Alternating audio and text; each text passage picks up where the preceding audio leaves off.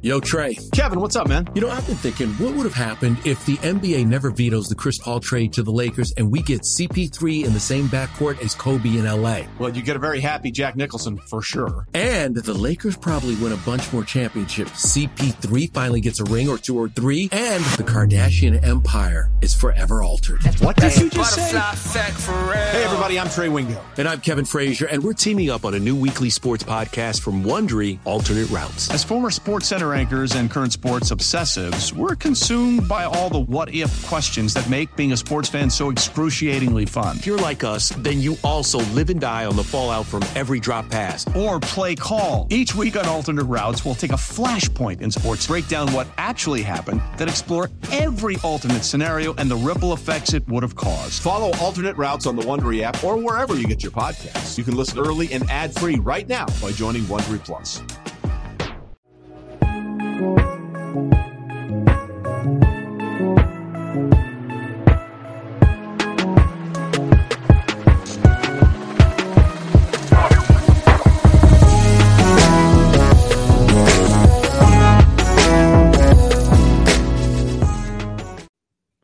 Welcome to another episode of the No Ceilings Podcast. I am Tyler Metcalf, joined as always by Tyler Rucker. Rucker, how the hell are you? Metcalf, I'm good. Me and you have talked about this before, but Thursday is definitely my favorite day to record pods because, you know, Friday's tomorrow. I'm still like, my heart rate hasn't dropped throughout the entire Celtics net series. So that game last night, I'm shocked I didn't get thrown out of my apartment because I was just screaming at the top of my lungs. But I'm pulling for your T-Wolves tonight. How are we feeling? Shout out to Metcalf, everyone listening. Like, this guy is recording pods while being a absolute basket case for T-Wolves basketball. So are we feeling better about tonight? Do you think the home crowd is going to be howling? Yeah, I'm really, really excited to see what the home crowd is like because I think it's going to be an absolute zoo. They were wild in the playing game, and now the fact that you know, we're in the actual playoffs, the games that actually matter for the first time in a very long time with a team that, you know, can actually perform, or at least hopefully perform, going up against, you know, one of the other most exciting young athletic teams in the league who talks a whole lot of shit. It's going to be a lot of fun. I wish I was there. Unfortunately, I cannot make it, but I'm really excited. You know, we stole a game away in Memphis, mission accomplished. If they can just split this homestand, you know, I think that's really good. I'm excited to see how they counter because I expect Steven Adams to play very few minutes, which is a shame. I think that he's proven to be a loyal soldier for them. I think he should play the full 48, but you know, that's just me talking completely unbiased. But yeah, I'm really excited and it should be a fun one. But more importantly, we talked NBA playoffs more on Tuesday. So if you missed that, make sure to go check that out. And we kind of dove into how some of the young guys are performing in the playoffs. But for today's episode, we wanted to pivot back to this year's draft. And we're doing a little bit of a mix up on the mock draft. Instead of going back and forth or just compiling one or doing one on the fly, we both did one ahead of time, just using the current standings listed on Tankathon, and we're just going to go through a mock draft peer review. So we're going to tear each other's apart. We're going to say what we loved, what we didn't like, questions, all of that. And to keep this from being an 8-hour podcast, we're just going to kind of chunk it up by about 5 picks at a time and go from there. So with the first 5 picks are the Rockets, Magic, Pistons, Thunder, and Pacers. And I went with Chet Holmgren at 1, Jabari Smith at 2, Paolo at 3 to the Pistons, Shaedon Sharpe at 4 to the Thunder, and Jaden Ivey at 5 to the Pacers. Rucker, you went with Chet Holmgren again at number 1, Paolo at number 2 to the Magic, Jabari Smith at 3 to the Pistons, your boy Keegan Murray at 4 to Oklahoma City, and Jaden Ivey at 5 to the Pacers. So with those first 5 picks, we had, you know, almost identical players, a little bit of a shift in where we had them going. But is there what really stood out to you with those first 5 picks? Yeah, I mean, I was excited to do this for everyone listening. I kind of threw this curveball at Metcalf. I was like, hey, I got an idea for a mock draft, and it's going to get a little crazy, so bear with me. But I believe I heard something similar when I was listening to Ryan Russillo show. They were talking about the NFL draft, and they were comparing to mock drafts. And I was like, Metcalf, let's do this for the NBA. This would be a fun little wrinkle. And it's funny, like, so what me and Metcalf did was, like, Metcalf did his own. I did my own. We shared them pretty much 2 hours before we recorded. Yeah, and we haven't even talked about it. So this is why it's going to be fun, because we're going to be just kind of, ripping each other apart or saying what we love. And it's funny, once I started looking at yours, I was like, wow, we had a lot more similarities and with some picks than I was expecting. And I actually I liked yours a lot more, but I just got a little bit, I got a little out there. I think, me and you had pretty much the same three guys in a different order in the top three. So, that's going to be the next couple of months. Spoiler alert, everyone. We're going to probably go back and forth each day. Like, if I wake up tomorrow, I might have a different order of those top three.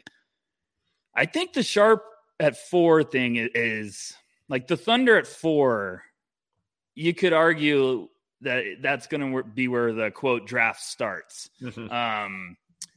Now, obviously, we still got to get through the lottery and get a finalized order, which then after that, we'll probably do 900 mock drafts. But I feel like if OKC missed the top 3 and someone doesn't leap up there that potentially takes a guard, say someone leaped up there and took Jaden Ivey and then missed, kind of throws a curveball for the whole thing. If the top 3 go and OKC's on the board, I really, with Sharp declaring officially today, officially, I guess he is eligible. Where are you thinking? Do you think that is so I went Keegan there. Yeah. Because I'm still convinced that Presti's going to be like, hey, we need to get some front court guys. We need to start pushing the needle forward. I feel like Presti's going to be like, okay, enough of these swinging for the home runs. I need to get a guy that's like going to help my backcourt. Now, I get Sharp. I understand the upside is absolutely unreal. But I'm wondering, like, is this potentially Presti thinking like, hey, I had all these picks, but this might be the last time I'm really up there. And everyone listening is like, well, that's why you would take Sharp. But I still think like he might be ways away. And I put Keegan there at 4. I know that might be a little rich for some people's taste, but I could really see Presti being like, hey, I got Giddey, I got SGA, we got Trey Mann, who's looking like something. We got a lot of pieces in the backcourt and on the wings. I need something down low. I need some front court depth. And if you get Keegan in there, yeah, his upside might not be as high as everyone's, but he might be a heck of a piece for the Thunder moving forward that you groom with all those guys. So I know it's a little rich, but when you put Sharp there, I was like, whoa, Metcalf, all right, let's go. Like you're buying in. Would you see OKC going that way? Do you think Presti would be like, hey, give me the upside?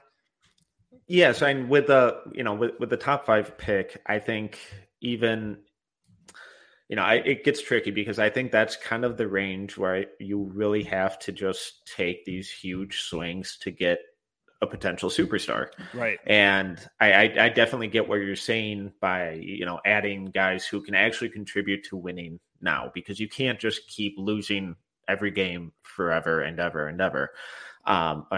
Maybe you could, but I don't think that's a legitimate long-term strategy to attract talent. So, at 4, I think that's the spot where you really take that home run swing. And it's tough because Jaden Ivey there wouldn't surprise me. But for me, just a clerical thing, Rucker and I both did these mock drafts on what we would do, not necessarily what we think will happen, but just clarification. So if I'm the Thunder and I'm sitting there and I see this freak athlete who has some legitimate shooting capabilities, some real interesting on-ball stuff, and I think could be an all-star shooting guard or small forward to pair along with Josh Giddey, Trey Mann, SGA, everyone else, every other young piece on that roster, that's the home run swing I'm taking at 4. And then I'm looking to just add quality rotation players at 12 and, with all of their other 18,000 picks. Because like you said, these young players are going to start maturing really quickly, and they're either going to phase out of the league or turn into legitimate contributors who in theory should produce more winning basketball. So these top 5 picks, if you're just taking these guys who are really good players, like I like Keegan Murray a lot. And he's more of the known, obviously, than Sharp. But if you take him, I think he's one of these guys that elevates you to, the 8 to 14 pick range. And then how are you really leaping out of that into the playoffs? And how are you really elevating after there? Because it's certainly not going to be in free agency. And if your odds are that low for multiple years, you just kind of get stuck in the mud. So I think Sharp for them is the biggest home run swing with the biggest potential ROI for them at that spot. So that's why I leaned him instead of someone like Murray. But a low curveball I wanted to throw at you is, what if that top 3 isn't how we have it? Right. So this is exactly what I wanted to do. Go ahead. Yeah. So we both obviously have Chet, Jabari, Paolo. They've been our top 3 pretty much the entire season, I believe. But given all the rumors that surrounded the Pistons last year and how much Troy Weaver loved Jalen Green, I think Jaden Ivey is a pretty similar player. Would it shock you if Jaden Ivey went to Detroit instead of Paolo or Jabari or Chet, or whichever one of those 3 falls to them?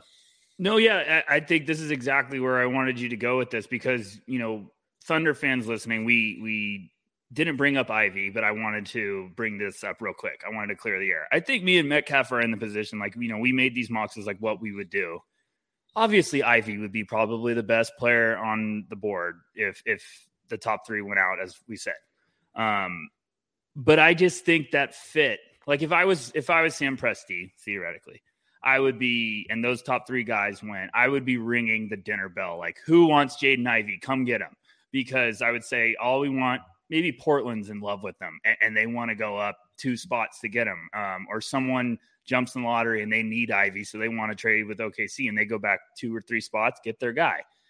That's the dream. But I don't want to add Ivy to Trey Mann, Josh Giddey, SGA. That is a lot of guys that need the ball in their hands. It's tough. Yeah. That's good. It's going to be really ugly to figure out. So that's just, I'm making this mock.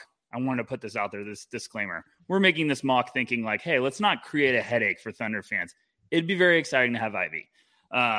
We get it. And maybe Presti says, screw it. Just, we're playing 4-point guards. I don't care. But to answer your question, I think Troy Weaver's the guy that would do it. I think if it went Chet Paolo or Chet Jabari, I think Weaver would be the guy that says, no, I want Jaden Ivey. This is exactly the mentality. I want his mentality with Cade Cunningham running the backcourt for years to come. Because Weaver's not afraid. And he will take intangibles and mindset. Now, I'm not saying those other 3 guys have it, but I got to number 3 with the Pistons, and I was this, the Jaden Ivey chill went up my spine. I was this could be where it happens. Because, the top prospects are centers or forwards. If you need a guard and you really think a guard could help your team take the next step forward, Jaden Ivey is probably going to be the number 1 guard. So I do think that's a realistic possibility with how everything plays out. What about you? Would you buy Detroit potentially taking it? Yeah, and it'd be a really interesting bet. Whenever prop bet odds or whatever come out, it'd be ooh, that one's tempting. And I don't hate the fit either, because I think playing alongside Cade, where he would still probably be more of an off-ball guard, which long-term I think he's better suited for. But then with the second unit, or even playing off, or then he can't. There are still a lot of opportunities for him to get that on-ball development and potentially see, okay, is this guy actually going to be a point guard, or is he a shooting guard? What is he? And I think that balance of having Cade proven to be that dude, I think that'd be just a nice transition for him and add a lot of athleticism to that lineup that they desperately need. So I don't think I would do it because I still just have those top 3 guys and just a separate tier as like best player available. And I think when you're picking top 5 and, honestly, for most of the draft, you should just go best player available. But from a fit standpoint, from, all the rumors and speculation that came out last year on what Troy Weaver actually wanted and that maybe he just got kind of talked into or forced into taking Cade, it wouldn't surprise me if Ivy was their pick. And then if that happens at 3, that blows up everything. And what happens after that, I think, would be absolutely fascinating. Yeah, I think if, let's say Ivy went 3 and Presti's on the board with OKC, I think he's just saying, all right, whoever fell, I'm taking them. Like, I still think that would, even if it's Jabari, like, yes, I think he would jump at that opportunity to be like, yep, we got him. And I think Thunder fans would probably agree, like, yeah, jump all over that.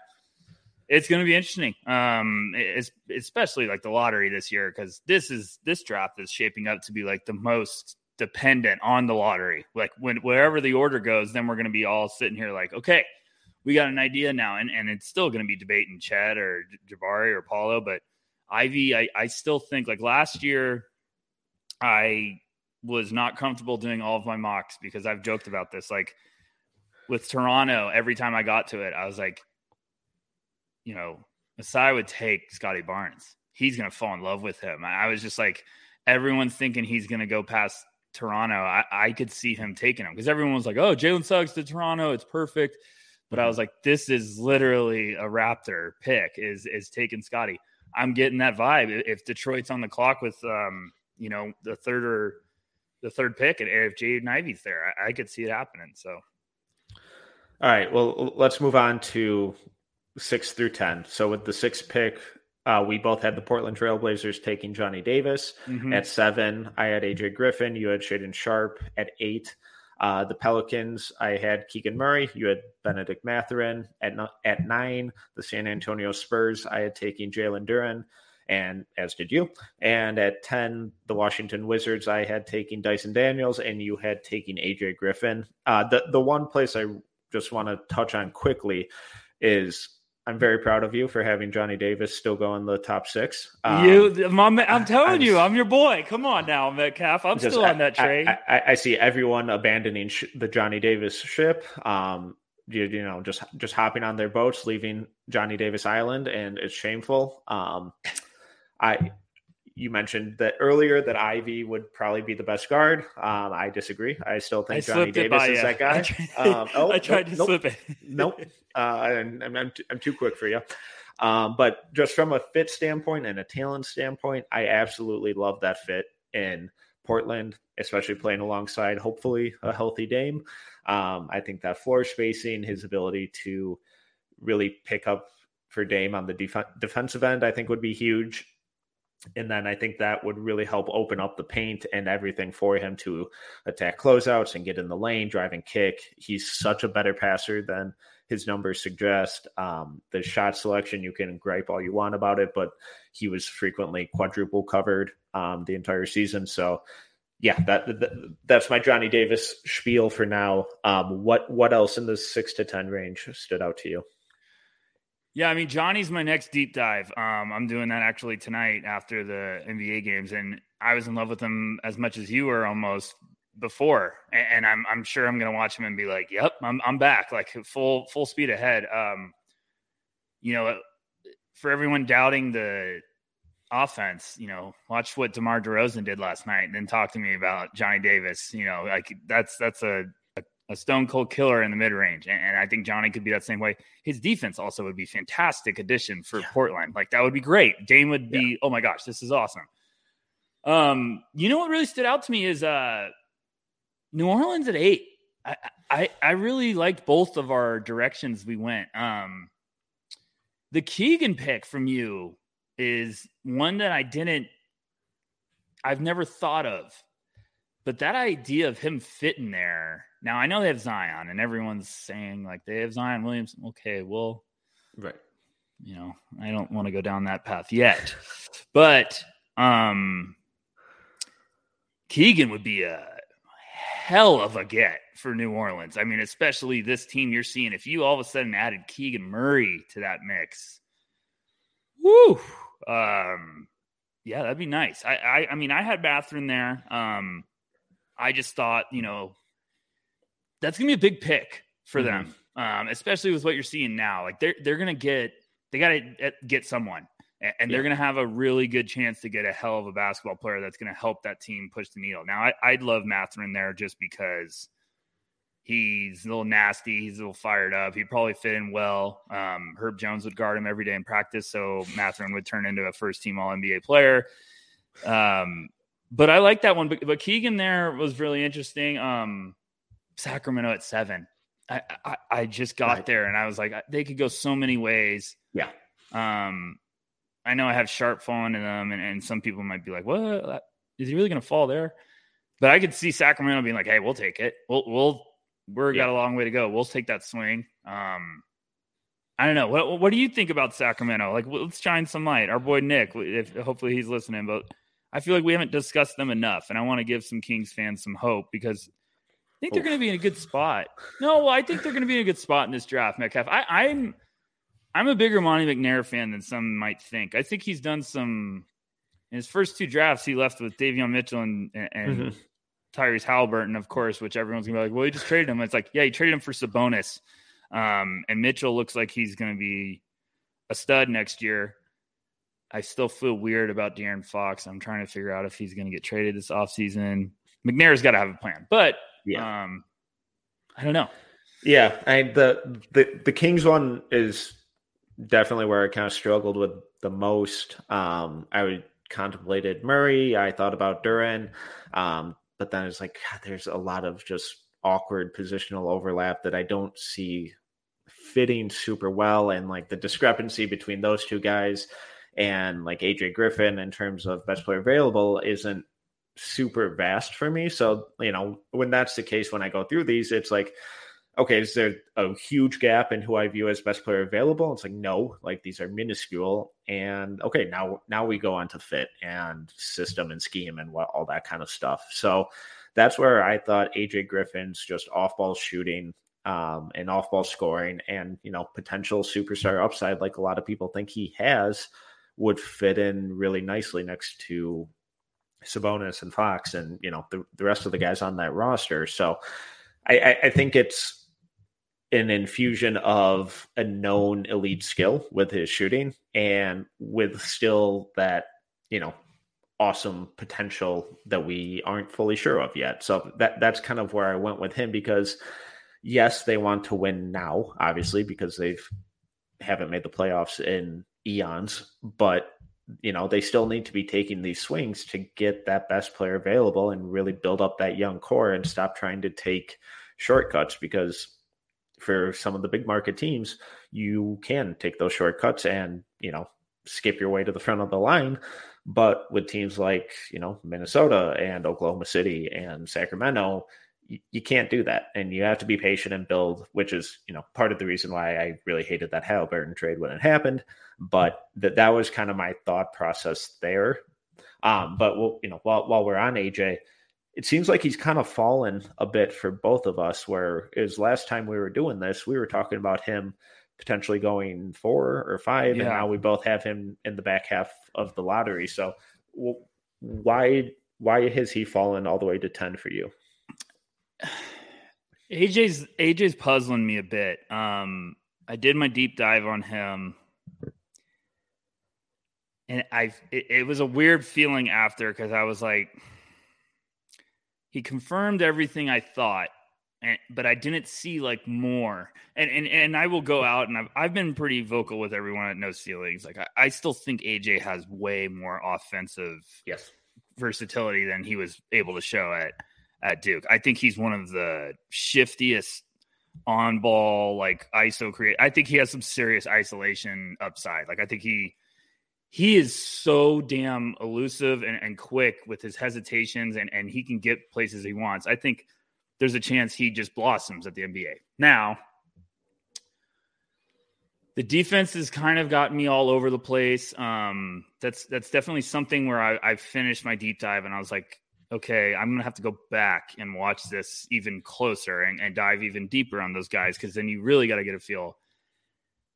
I don't know if it was – I've just been watching so many damn guys, so I'm trying to, like, remember. I feel like it was his off ball that was kind of had me a little bit worried.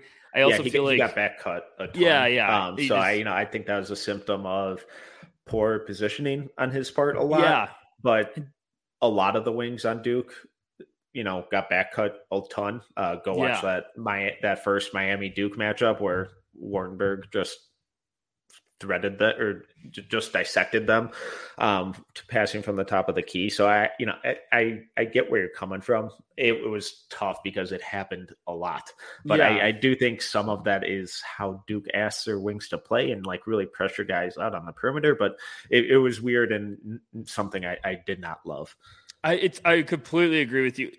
It happens so often that you get to like the fifth one and you're like rewinding it because you're like, is this what are they playing? Right. On purpose to send the guys, because like I even watch Paulo sometimes and I'm convinced like they were trying to funnel guys to Mark Williams at some points because it was just so obvious, because I was like, he's not trying to get in front of him, he's just letting him, like he's doing like the Olay with the hands out, like go to Mark Williams, he's gonna block it. So I don't know. And I watched AJ and I was more intrigued with his playmaking. I just think, when you look at the board, I feel like this is one of those guys where everyone else might start creeping up and he might just not be moving anywhere. He might just be kind of staying still. So you're like, I had him at like 6 at one point, and now I'm starting to get more intrigued with like guys behind him. You throw Shaedon Sharpe into the mix now, and it's like, I still like AJ, but all of a sudden now you might have him at 9 and you're like, okay, well, I could see him going higher, but I don't know. So what about you? Are you kind of in that boat? Are you still staying strong up there? I really like them. Yeah. I've watched most of the top 10 guys. Like I got like 2 more. I got Johnny. Who else do I have? I have Johnny and Jabari is my next one after Johnny. And that was the one guy I didn't like. Okay, I'm jumping all in. I was like, it's like, dang it. And maybe I got to watch him again. That happens a lot. Yeah. And so in my overall rankings, I have him at like 9 right now, I believe. And I do too, I fully buy the shooting. And I know some people are worried about the fact that he looks like he's riding a horse with how wide his stance is. I don't really care about that. I can tolerate funky mechanics as long as it goes in. And when you have that big of a volume of success, it's like, okay, whatever, it works for you. So I'm not going to rip it apart or break it or try to fix it if it's not broke.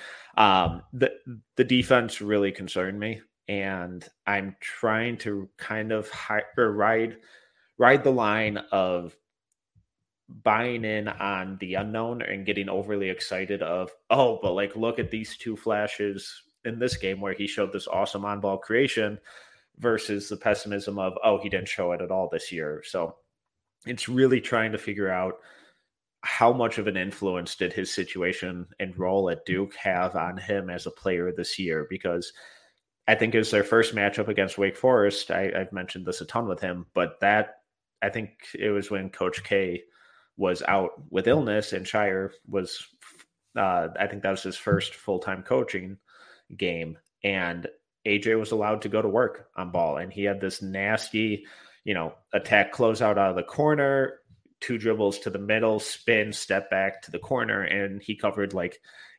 6-7 feet of ground in a blink of an eye. It's like, holy hell, where did that come from? And why haven't you shown me this before? And why aren't you showing me this after? So it's like, I know we always get so excited about the what could be or the, unknown. And we see that with Shaedon Sharpe. We see that with AJ Griffin. And then once guys show us that they can't do something, but can still do other stuff really well, like a Keegan Murray or Johnny Davis or Patrick Baldwin Jr., then we're like, okay, it's boring. I kind of have a better idea of who this is. So that's where I'm at with him. And I get the upside. I feel like there's less superstar potential there than I did earlier in the year. Yeah, I mean, the Wake Forest game you're talking about, It looked like a whole different human being on the court. It was just like he had extra juice in his legs. So that one really jumped at me. I remember exactly what you're talking about. The fact that he's not going to be 19 until after Summer League also still just like is a really important reminder. Like you need to remember that, like, okay, he's going to be damn young. I'm like you. I still think he could be damn good, like really good. If someone got him around 9 or 10, I think he'd be pumped up. And but I'm just still like I think some other guys I'm leaning up. Now, this is the part of the year where you start circling back after you do your first dive, and it's not like I can't get back on AJ, mania. It's not like I won't buy real estate on that island again. So it's not like we're out on him. No, I'm not out at all. I just think like earlier in the year, I was like, man, he might go top 5. And now I'm like, okay, that might be a little rich. I might be more towards like 7 to 10 now. Mm-hmm. So it's like, I'm still very high on him. All right, let's move on to the next chunk here. With the 11th pick, the New York Knicks, I had them taking Malachi Branham. You and Dyson Daniels. At 12, the Oklahoma City Thunder. We both had them taking our boy, Mark Williams. At 13, the Hornets. I went with Mathurin. You went with Branham. At 14, the Cavaliers. I went with Agbaji, as did you. And at 15, the Hornets. This is where I cheated a little and went away from what I would do towards a potential what would they do. And I went with Walker Kessler, and you went with Jeremy Suhan. So in this 11 to 15 range, what jumped off the page for you? So the moment you get out of the lottery, you cheated? Yeah, exactly. Look, I mean, that's bullshit. I just took the rules and threw them out the window. New York at 11, I loved your Branham call. I'm drunk on him. I'm pushing him real hard. I'm very drunk on him. I think Knicks fans, if everyone's listening, that's the name you should. You probably are all drunk on Dyson Daniels and you're looking for another bar to go to. You should go to the Branham bar. That one's open 2 hours later. I think when I saw you put that, I said, oh, Metcalf, I like what you're cooking there. I was like, that's a good one. Because that dude would be perfect for New York. I mean, they need a bucket getter that can score at multiple levels. He can do that. He's a tough shot maker. So, if they're struggling to create space, he can get buckets still. And the sky's the limit. Now, I think Knicks fans, from like how I've been feeling lately, everyone's like foaming at the mouth for Dyson Daniels. So that's obviously why I gave them Dyson Daniels. I'd love that would fit, especially like if he's I loved what I saw from Dyson Daniels. I mean, the improvements throughout the year, he was doing it all over the court. He was rebounding. He's attacking glass. He's having tip dunks. He looks like he's got playmaking ability. I think there's a chance he doesn't even last till 10. And that could be the curveball. But Branham at 11 would be realistic. I think people are probably saying no way, and it's like, no, that's going to happen. He's going to get hot. I'm convinced that's going to be the name that starts heating up. And I really like that pick, Metcalf. I was like, damn, that was a good pick. Metcalf's better than me. I love that we went Mark Williams to OKC. I really did love that. I mean, because that's why Thunder fans might think I'm crazy because I did Keegan at 4. But what if they left the lottery with Keegan Murray and Mark Williams? Like, woo, let's go, OKC, like Thunder up. I would just love that. I think that would be two smart front court guys that pair beautifully with that backcourt. So I love it. What about you? I loved my Branham to the Hornets. That was my wild card. And then when I saw you did him at 11, I was like, damn it, Metcalf, you're even more aggressive than I am. But I and I loved Mathurin. If he was there to Hornets, I thought that would have been like a slam dunk if they got him. But I was intrigued by that. And then I'll have one more, but I'll let you go first. Yes, Mathurin falling to 13. It felt wrong because I have him ranked higher than that. I think he's at 8. It doesn't matter, but in that 8 to 10 range. But just kind of the way the board was falling, it's like, okay, like he has to go. But like that just hit his athleticism, that shooting, the off-ball scoring, I think would fit really nicely. Just the athleticism of him and Bridges on the wing, I think would be a lot of fun. The way we picked for them doesn't shine a real positive light on James Bouknight's future there, unfortunately. But yeah, I mean, I love Bouknight. I had him so high on my board. Mm-hmm.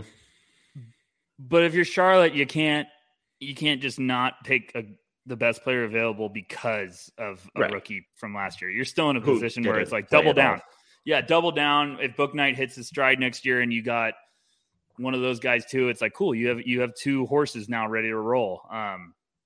So I get what you're saying, because I even had, like, as going through this mock, I started getting the picks and I was like, and then I looked at teams' rosters. I was looking at, like, what's their free agents next year, and we'll get to that later. But we got to talk about the 15th pick. I didn't mean to cut you off, but no, I didn't know where you're going. 15 is interesting because Charlotte now is in a spot with 2 picks. So I was like, what's the combo I want them leaving with? And I debated a bunch of guys at 15. You went Walker Kessler, and I went Sochan. And I struggled with Sochan because I got to 13 and I started having him in the back of my mind. Why Kessler? So, it feels like every mock draft we've done, we've sent Mark Williams there. Yeah. And from a fit standpoint, from a need, from a talent, it all made sense. But, we both wisened up and had Mark Williams go even earlier because he's a fucking stud. Sorry, kids. Not sorry. But I'm so convinced that Charlotte is leaving this draft with a rim protector because they desperately need a center. And Walker Kessler statistically was the best shot blocker since 2008, according to Bart Torvik. That combined with the UNC ties with Charlotte's front office and Kessler. Yes, I know he left there, but what he declared it and whatever. So I don't think there's necessarily bad blood. It's a reach. I wouldn't do it. I'm a lot lower on Kessler than 15th overall, but from a need standpoint and who they had there, and so, trying to envision one of these guys to actually get minutes in their first year, he was kind of the only one that I saw filling a glaring hole in what they need. I'm going to give Hornets fans a little prize. I'm going to take them through my exact thought process and talk about the options if they had it here. So I went with Sochan. I thought about him too. I liked it just because I think that's a need and an upside swing at the same time. I'm still a PJ Washington believer. Yep. I just think Sochan, like, teams need Sochan to get to the next step. They need the defensive nasty guy that doesn't need a lot of offensive force feeding. And he would just be that mentality, that tough piece that could help them take the next step, like a great rotation asset. I thought EJ Liddell here because I went to the same point as you. I was like, they need a rim protector, but I don't like any of the bigs at 15. Yeah. I thought Walker would have been way too rich for me at 15. It didn't feel good. No. And EJ, I was like, maybe they figure out something free agency where they get like a plug gap center, and then EJ's kind of like their floor spacing athletic four that can rim protect a little. I don't know. I didn't love that. I thought about Tari Easton there. It's an odd spot. It really is. They would need the board to fall pretty well for that second pick. And it's for me, it's right in that spot where it kind of gets ugly.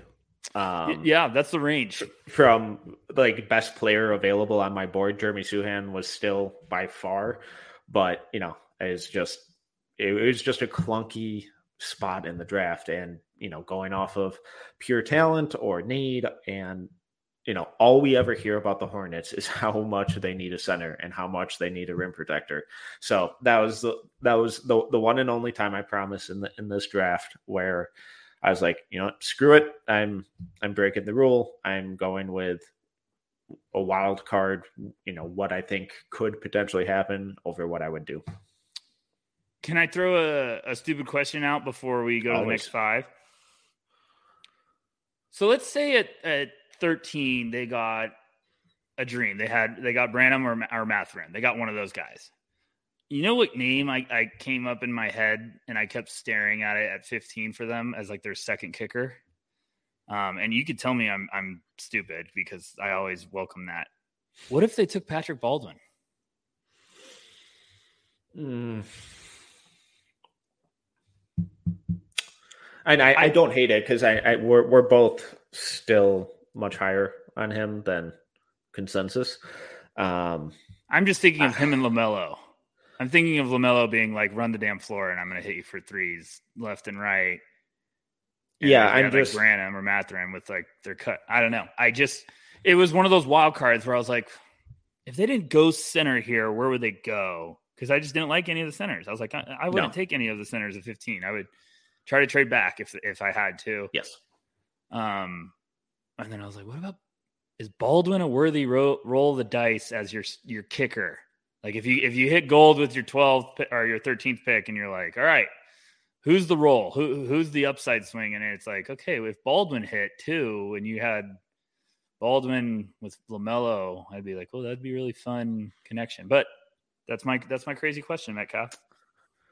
Yeah, my only hesitation is I don't know how quickly Baldwin is going to contribute. I think eventually he does, but this is a team that's gotten smoked in the play-in 2 years in a row, and I think they're kind of sick of that and are looking to kind of just make that step up and actually make the real playoffs. And I don't think Baldwin helps them do that in, you know, at least his first couple of years. Yeah. All right. 16 through 20, the Atlanta Hawks at 16, I had them taking Jeremy Suhan. You went Patrick Baldwin Jr. At 17, the Houston Rockets, I had Patrick Baldwin Jr. You had Kendall Brown. The Chicago Bulls at 18, we both had EJ Liddell. At 19, the Minnesota Timberwolves, I'm so proud of you for not giving them some inefficient chucking guard. We both went Tari Eason. I almost did it to piss you off. I was half expecting it. And at 20, the Spurs, I went with Max Christie, which I know is way too rich for 99% of the people on the face of the earth. And you went with Jaden Hardy. So in this grouping, is there anywhere you struggled? Is there any pick that you got really excited about? Yeah, the first thing I'm struggling with, is it Sohan or Suhan? I've heard all year that it was Suhan, but I don't know. Guys, I watch as much film as anyone, but I just I have like I'm a head case with Sohan and dang it, I'm gonna make myself a fool again. It's Malachi Branham. Yes. Thank you. I keep thinking it's Malachi Branham, and I'm like, no. I stare at it every time. I know. I'm telling you, I'm a basket case. I watch more film than anyone in the world, basically, and I hear the names all the time, and I just still fuck up. Atlanta at 16. I liked both of our picks. Sohan could be Sohan. You're wrong. I think could be a really good pick for Atlanta. The EJ to Chicago thing would be it just makes too much sense. I really wanted to find a way to get him to Minnesota, but in the spirit of doing this correctly, you can't forge it, you know. So I wanted it too, and I was like, no, I can't. That also could be Minnesota being like, we're trading up because we have to get in front of Chicago. I did like the Tari Eason to Minnesota. I'm shocked we both did that because I was just kind of like, that actually might be where I've talked about it before. I was like, that might be where Tari is perfect to especially if that shooting is legit. Yeah, and playing alongside like Towns, if he ever got minutes consistently in that, where it's like Tari could attack and get downhill in a hurry with Towns spacing. Edwards out there, like that's a fun fit. That would be really nice. I liked that. San Antonio at 20. That was interesting. I don't know where they would go. Yeah, I kind of struggled with this one. I mean, We had them taking Duren together at 9. Yeah. I still feel like even if they took Duren at 9, like, and obviously we've been mocking Duren there for 2 months, and it's not going to happen. They're going to take EJ Liddell or some shit. Yeah. So, but I thought Hardy was.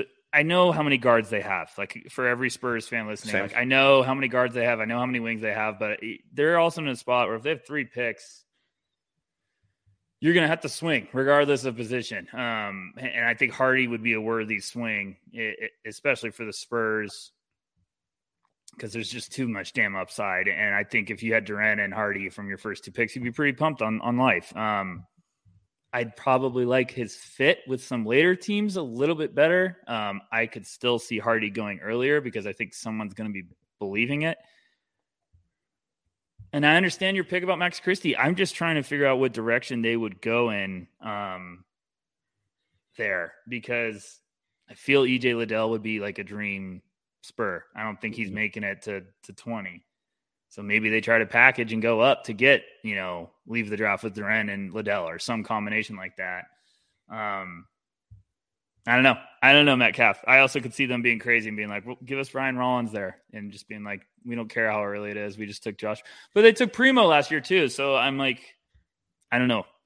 I'm all puzzled. What about you? Do you think there's anyone that could come into that conversation that you didn't even have picked? Like, I went with Kendall Brown, I threw in there, and I was like, I don't know. Yeah, and so I thought about Rollins. I thought about Gabriel Perchita. I thought about Caleb Houston, who I have them taken later, and we'll get to. Obviously Jovic, I think could go there given his shooting, his passing, how everyone loves to just send every foreign player to San Antonio. I try to stay away from that. Them having 3 first-rounders just really threw me off because I'm just not used to that. And they haven't had a super consistent, history of who they're going to take. And as we saw last year, they're going to take whoever the hell they want and whoever they fall in love with and whoever they think is the best for that organization in the long run. They're not looking to make short-term, improvements on the fringes necessarily. They're looking big picture. And that's personally why I went Christie. I think Hardy there makes a lot of sense because I don't think either of those guys are going to be positive contributors for the first couple years. But if they're developed properly, if things hit, obviously stuff has to go right for every prospect. But if it does with those guys, then I think they have, with either of those, they have legitimate pieces in the long run. Yeah, I mean, San Antonio is just going to say, we don't care. We're going to take whatever position or guy we believe that could turn the momentum of this team. Like, we have them taking Duren at 9. I wouldn't be surprised if San Antonio said, we don't care. We're taking Dyson Daniels. Like, we love him. Him and DeJounte. Well, that's what I'm saying. Like, that's what the Spurs do. Vassell on the wing. Oh, yeah. God. That's what the Spurs will do. They will be like, we don't care. We're going to take him. Or they would say, they would jump over Branham. They would do something like that where we're just like all saying, oh, they need a big. They're going to take him. The Spurs would be like, oh, really? Bet. And they're going to take one of the guards and be like, we don't care if we have. Well, then if they did that and then even took like Koloko with in the end of the first, I would love that. I think that does everything they need. And so, yeah. Okay, yeah. No, new assignment for us. We're now banned from mocking Duren to the Spurs, and we have to get a little more creative with it. That's why I wanted to do this, because now our gears are turning, because I'm like, okay, where could they go if they didn't take Duren? And because you have 3 firsts, you could take Daniels up there. Yeah. Or where, say that San Antonio moved up somehow or a little bit, or I don't know. I hate how, like, when it gets to the lottery night, it's like, you can either move up to the top 3 or you're not moving. It's like, what? This is the stupidest thing ever. But I'm like you, like, maybe they take Daniels up there because they're like, we'd rather have the upside of Dyson Daniels with the defensive potential. And maybe they're like, he's big enough where we're going to play some chaotic lineup where he's like one of the wings or something. And then you take Koloko later, and then maybe you get Kendall Brown or someone like that, Jovic or another wing where you're adding that. I don't know. I'm just speaking out loud because that was the big one when I got to when I was doing the mock exercise. I got to San Antonio at 20, and I was like, man, this hurts. I was like, well, I don't know where they would go, and that's why I went Hardy, because I still just believe like Hardy's going to get drafted lower than he deserves. But I don't know. That's all I got. All right. Moving on to 21 through 25. At 21, the Denver Nuggets, I had them taking Jaden Hardy. You went with Ty Washington. At 22, the Grizzlies, I had taking Procida. You went with Beauchamp. At 23, the Nets, I had them taking Koloko. You went with Wendell Moore. At 24, the Milwaukee Bucks, I had taking Ty Washington. You went with Kennedy Chandler. At 25, the Spurs, like I said, I had them taking Caleb Houston, and you went with Ousmane Dieng. I hated this range, Metcalf. I really hated it. This by far took me the most amount of time. Yeah. And I hated every pick I came up with, essentially. I think I changed 3 picks more than 4 times. I don't love my Ty to the Nuggets. I would love Hardy there. I thought that was a great pick by you. That would be if Bones and Hardy click together, that would be Electric City in Denver. So I like that. That would be a really good fit, and Denver will jump all over that value. I took Ty because I was just looking, and I was like, I could see them going another different ways. And I was like, I feel like if they added another backcourt guy coming off the rotation, maybe Bones is getting a little bit more run next year. And then Ty is kind of like a change of pace guy. I was like, that makes some sense. That could be good value where they jump all over it. So I didn't love it, but that's where I went. I liked your Koloko to the Nets. That was the one I wanted to touch on. What was your reasoning for Wendell Moore? I'm among the No Ceilings crew. I think I'm by far the lowest on him. So it's not a personal thing with him. No, yeah, I get you. I don't see the fit or what he kind of adds. As you're thinking there that he's kind of like an upgrade in that Bruce Brown role, or is it just this is a guy with experience who's shown improvement, who can do a little bit of a bunch of things and can just kind of do whatever they ask him to in this rotation? Yeah, I think you're hoping he's almost like a wing version of Bruce Brown, where you're just like go guard multiple positions and kind of be like a nice asset off the bench, because he can just do a lot of stuff on the court. And I think Brooklyn needs guys like that, where it's like, we need you to impact the game in a number of ways, like off the bench. That's why Bruce Brown's so valuable to them, because he can just do a bit of everything.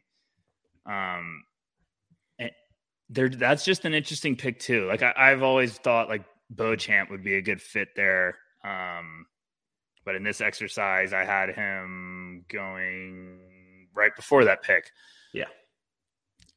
It's a weird pick. I liked your thought of Koloko because I still feel like they just need to find like a solid big rotation. I liked Day'Ron Sharpe, the pick last year. But I don't think when you're trying to find a guy like that, I don't think you can just get married to like someone like that. If you think you can find more upside on someone, go for it. Claxton, I still think has got a good ceiling. Oh yeah. Koloko would be good there. Because I've always said, I think if Koloko goes to a team where he could be off the bench early in his career, like he could blossom, he could be a real thing, just kind of get the feet wet. So I don't know. That's another one that I was just kind of funky with, because Brooklyn, I changed my mind a couple times. I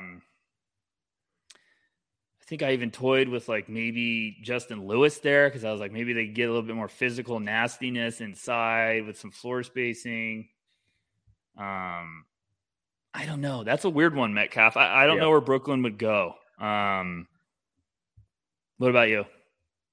Yeah, and they're tricky because they're just a team in flux right now, and we don't really know what they have. I went with Koloko because I think he's just that steady defensive anchor who's the lowest of low maintenance on offense. If you bring in a center who's used to getting a bunch of touches on the block, they're going to be sorely disappointed and miserable with Brooklyn because it's just not going to happen. But having that kind of defensive anchor for them, I think would do wonders for their defense, which is proving not to defend anyone. It would get them to hopefully stop doing these Blake Griffin, LaMarcus Aldridge experiments that, work for a couple weeks in the regular season and then peter out pretty pitifully. So, yeah, and I just think his defense alone is I thought he was one of the most impressive all-around defenders at the center position in the country this year. And that his ability to run in transition, the way he gets those early seals in transition, I think it would just be a pretty seamless fit and a nice kind of change of pace and even potential pairing along with Nick Claxton for a few minutes here and there. In this grouping, though, I was really interested that we both went with a point guard for Milwaukee, where I went with Ty, you went with Kennedy. Did you kind of debate any other position for them, or why did you land on Chandler? Milwaukee, as the time goes on, I keep feeling like they're going to take a point guard, but that's one of those where I think that, and then they won't do it at all. They'll take a completely different position. I don't know. I think Milwaukee will be in a spot where they could go a number of different directions where a Christian Braun can make sense in there. To me, I just think they sort of need to get a change of pace guy off the bench. And I think Kennedy could be a real good change of pace where you play him with that length, you can maybe hide him a little bit. And he's pesky defensively. He'd be great with coming right behind Drew Holiday. I love the idea of Ty falling to them. I thought that was a great pick from you. I just had a thought still about Brooklyn and I forgot. Oh, just going back to Brooklyn, who else I thought? I had a weird Bryce McGowan's hot take, and then Trevor Keels was the only other one, but I got away with that. I was just thinking maybe they need a nasty defender. They can groom off the bench, but I'm also still what's going on with Cam Thomas? Are we just, Yeah, and the Cam Thomas, Bryce McGowan's one-on-ones in practice would be pretty electric. I try to go see those. All right, let's round out the first round here with 26 through 30. So at 26, the Mavericks, I had them taking Ryan Rollins. You went with Jovic. At 27, the Miami Heat, I went with Peyton Watson. You went with Justin Lewis. At 28, the Warriors, I went Kendall Brown. You went Koloko. At 29, the Grizzlies, I went Jovic. You went Rollins. At 30, I went McGowans. You went with Procida. Where do you want to start with those? I felt like I was in detention reading our 25 through 30 when we got to it.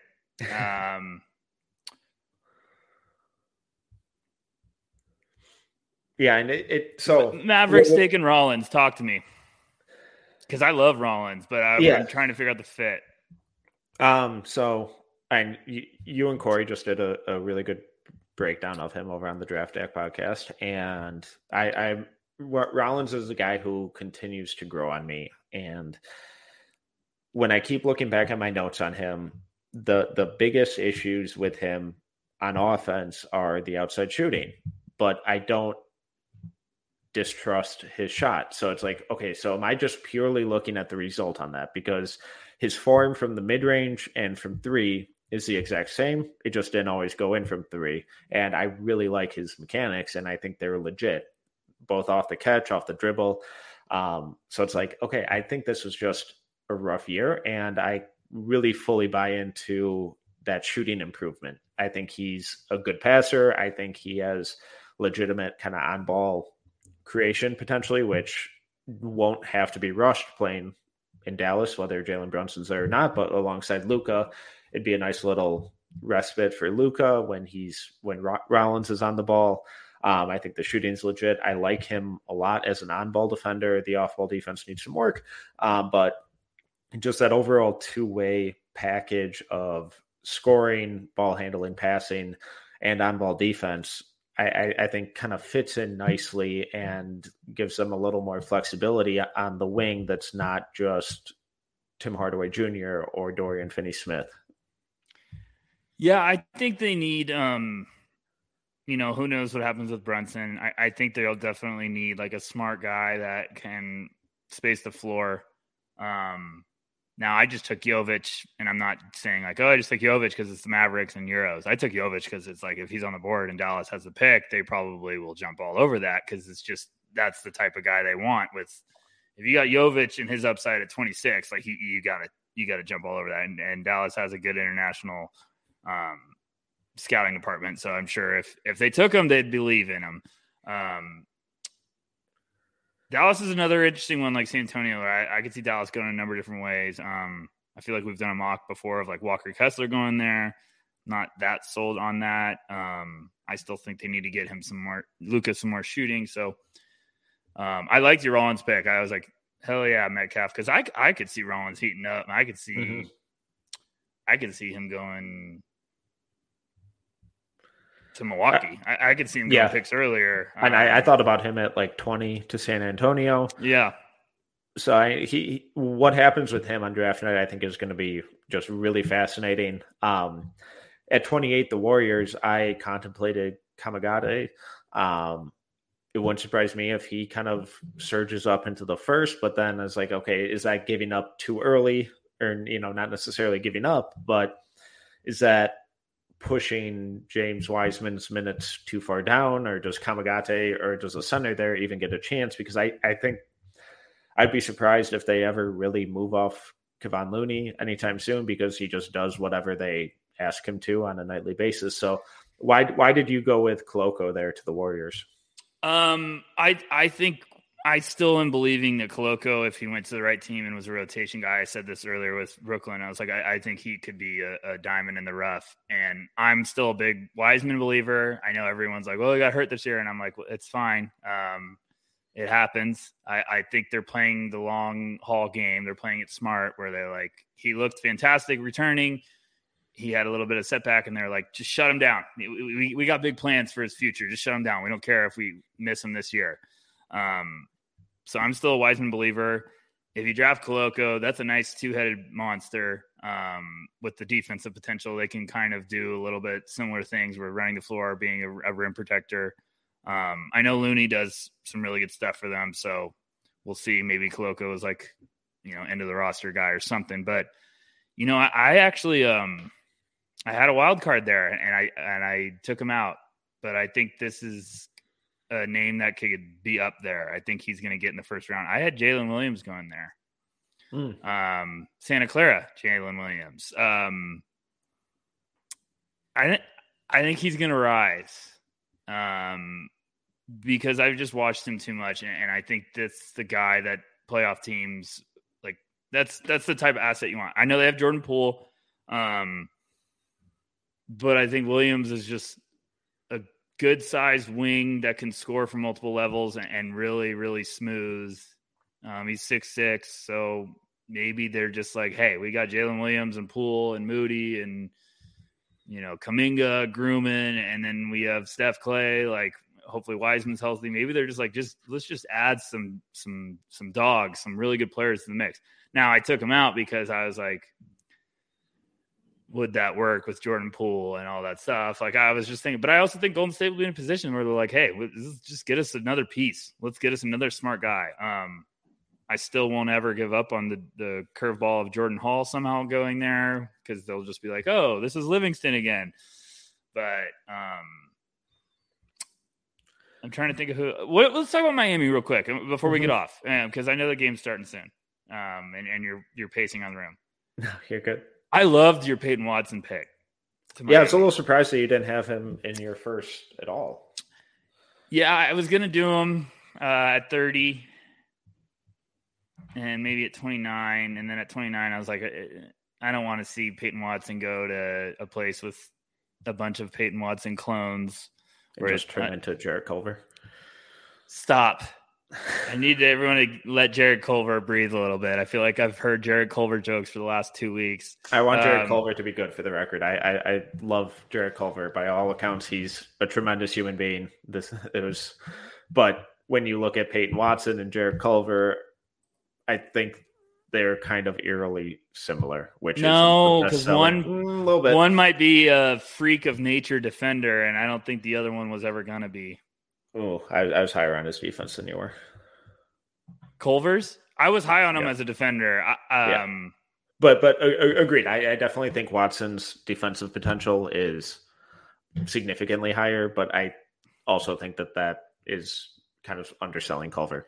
But sorry, I just love him going to. I love him going to left turn off the tracks. No, it's fine. I love him going to Miami. I think that'd be a great place to let him blossom. He ain't going to be playing anytime soon. Just let him blossom. Nope.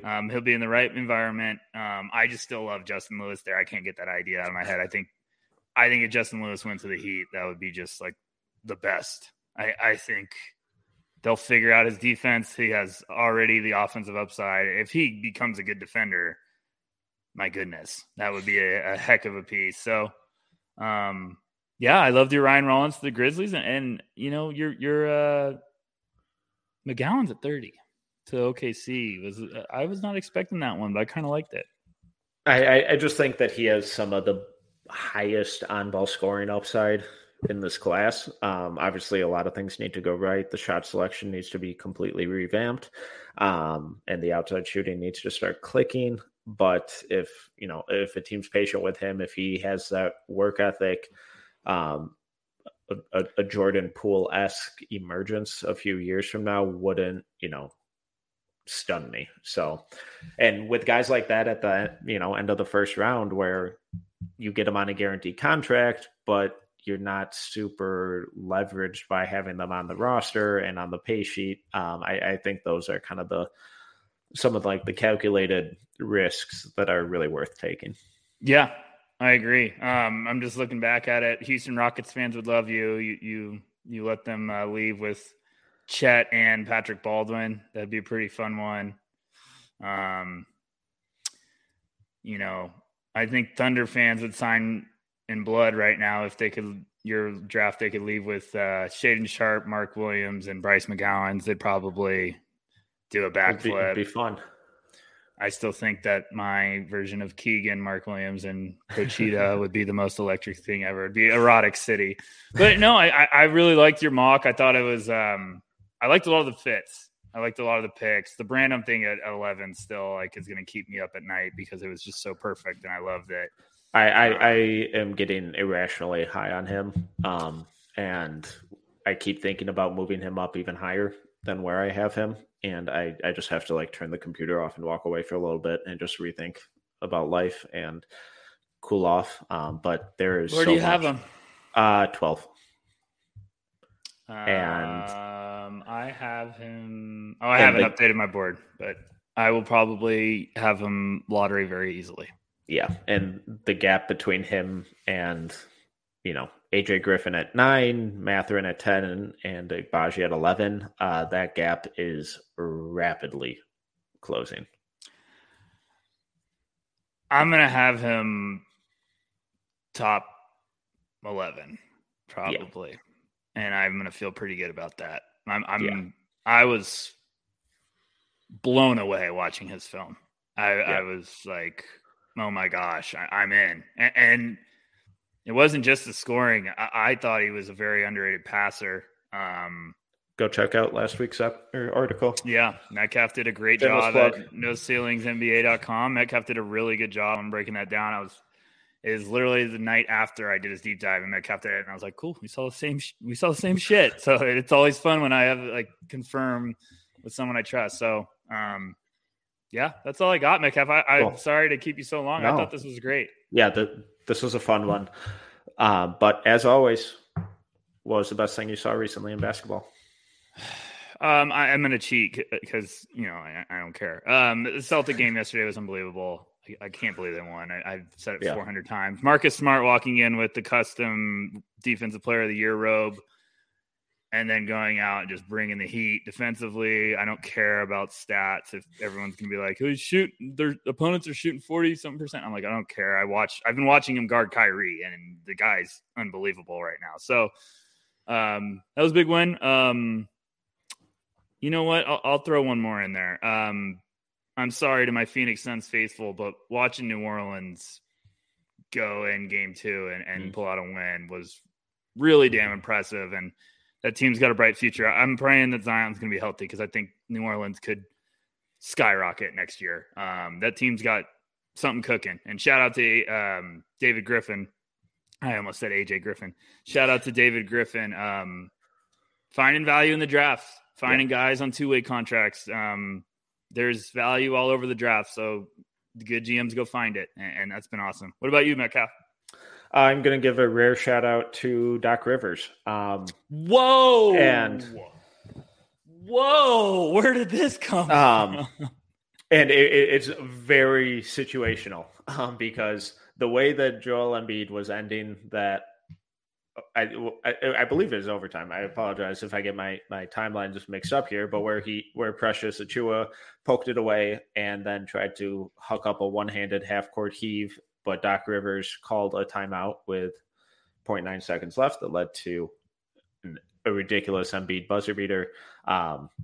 It's probably lucky, but we all need a bit of luck to get by sometimes. So just the timeliness and the heads up awareness of that timeout really saved them. So shout out Doc Rivers.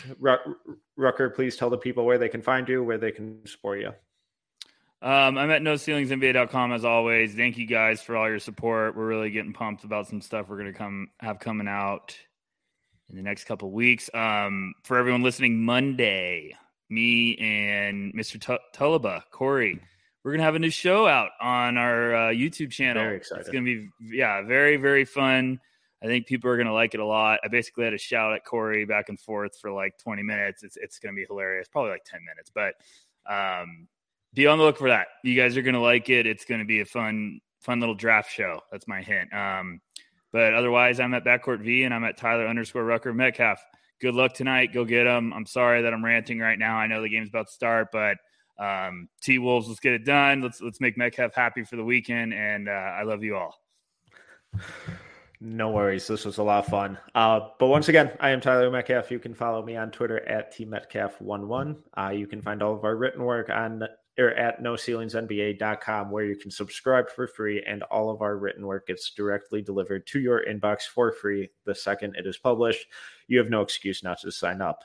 You can follow us on Twitter at NoCeilingsNBA, and like Rucker said, we got some really, really, really cool stuff coming out on YouTube over at No Ceilings TV, so make sure to go subscribe to that as well. If you enjoyed this episode, please make sure to subscribe, leave a review, and a 5-star rating. Until next time, see ya.